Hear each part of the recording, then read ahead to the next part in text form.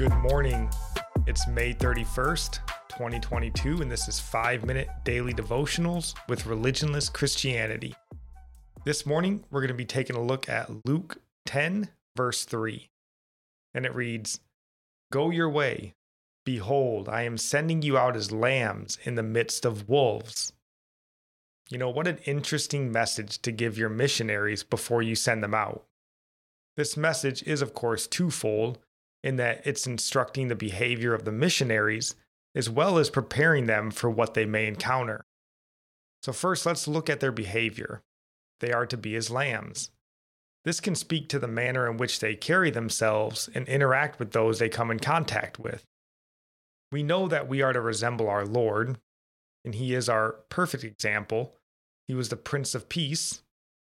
Not to mention that Christianity, as opposed to many false religions around the world, cannot be accepted by force, a convert or die sort of thing. In fact, you could say it's much more convert then die rather than convert or die.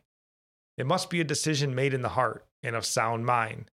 Spreading the gospel by force is man's attempt to spread the gospel, and it's wrong. We are to be peacemakers, meek. We are to be as lambs. Secondly, we're going out into a world of wolves. We are going out into a world that hates us because they first hated our Lord. John 15, verse 18 and 19 says, "If the world hates you, know that it has hated me before it hated you. If you were of the world would love you as its own.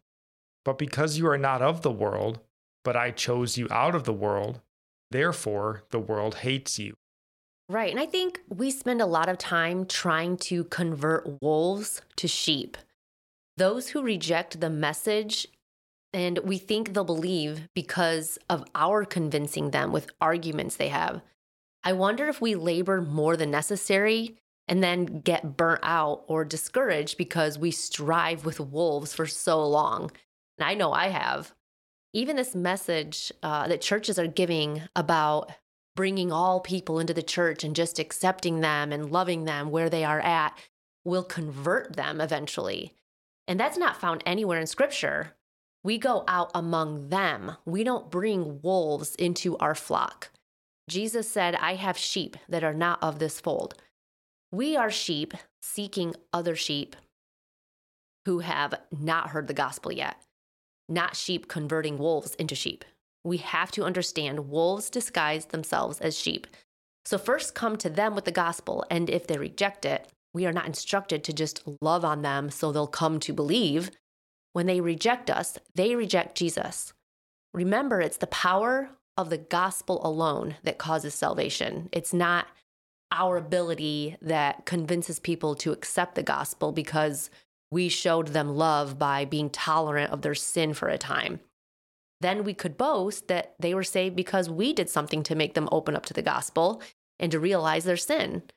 Of course, we always preach in love and not condemnation. We treat all people kindly as Jesus did. We are told to remove the brother from the fellowship who is in unrepentant sin.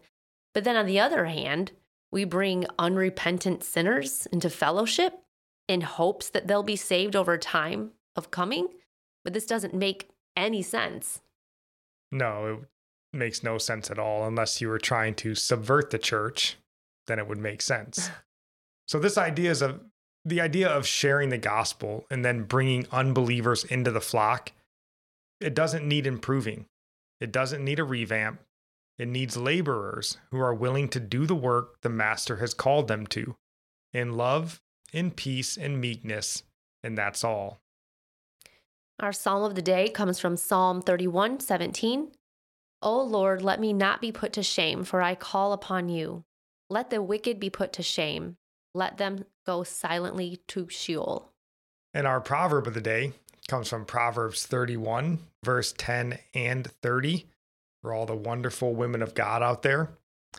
"An excellent wife who can find? She is far more precious than jewels. Charm is deceitful, and beauty is vain, but a woman who fears the Lord is to be praised." And I'll end praying for you from Psalms 145. May the Lord show you he is gracious and merciful, slow to anger and abounding in steadfast love, that the Lord is good to all, and his mercy is over all that he has made. May you know the Lord is near to all who call on him in truth, that the Lord preserves all who love him. God bless.